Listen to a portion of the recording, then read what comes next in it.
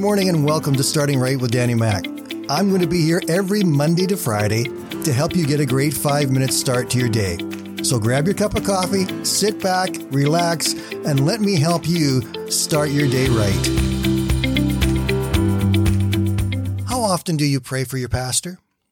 Now, I know that there are some of you out there who may not be able to go to church or don't go to church every Sunday, or for whatever reason that doesn't work out for you. But you've got someone that you follow. There's a pastor in all likelihood that you listen to, that you receive your teaching from. And so how often do you pray for him? Very often we will call on our pastors to pray for us, and we know that that's part of what his job description is, to come and pray for us. But do you know also that it's part of our job description to pray for him? Their job is not an easy one. In fact, the job of a pastor is one of the most difficult. Here are some statistics to help you understand what they are facing in the world right now. 97% of pastors have been betrayed, falsely accused, or hurt by those they thought were their trusted friends.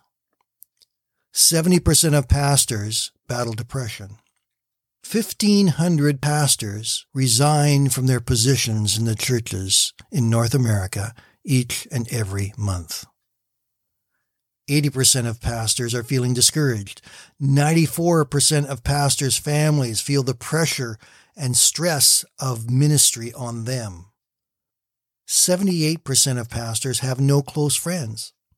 90% of pastors report working 55 to 75 hours a week.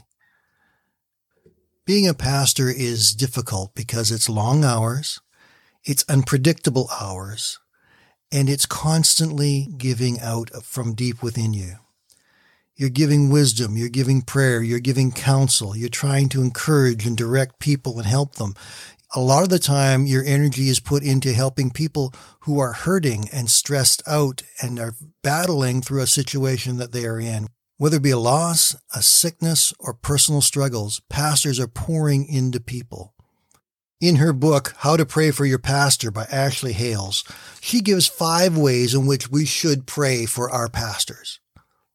I want to share those with you this morning. Number 1, pray for the gospel to soak into your pastor's heart. It is very easy for even a pastor to get sidetracked from the gospel core, which is that Jesus Christ came to this world to die for the sins of man so that man could have a relationship and peace with God. That core message must be inside all of our pastors. And as with any of us as human beings, when we get in stressful situations, sometimes we react to the stresses and we lose sight of the things that are most important. So pray for your pastor to have the gospel soaked deep in his heart. Number 2, pray for the unity of your church. Colossians chapter 3, verse 14 says, "Above all, clothe yourselves with love, which binds us all together in perfect harmony. And let the peace that comes from Christ rule in our hearts. For as members of one body, you are called to live in peace and always be thankful." Thirdly, pray for good friends for your pastor. He needs to be surrounded by people who will love and uphold him and not turn on him.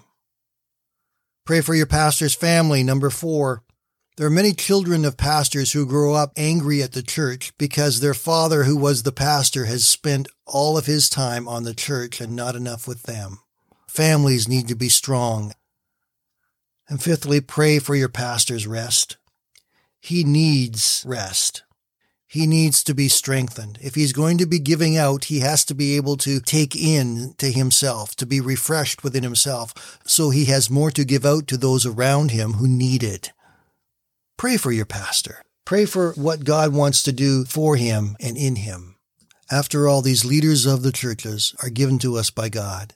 Jeremiah chapter 3, verse 15, "And I will give you shepherds after my own heart, who will feed you with knowledge and understanding." These leaders of our churches are God's gift to us, and we must care for them as a gift from God and love and support them as they pour into us when we are in need. Father, bless our pastors today. Give them strength, wisdom, and understanding. Keep them on track with your plan and your goals for their lives and for their ministry. Look after their families. Protect their hearts. protect their minds, and Lord, give our pastors friends and rest as they need it. In Jesus' name, amen.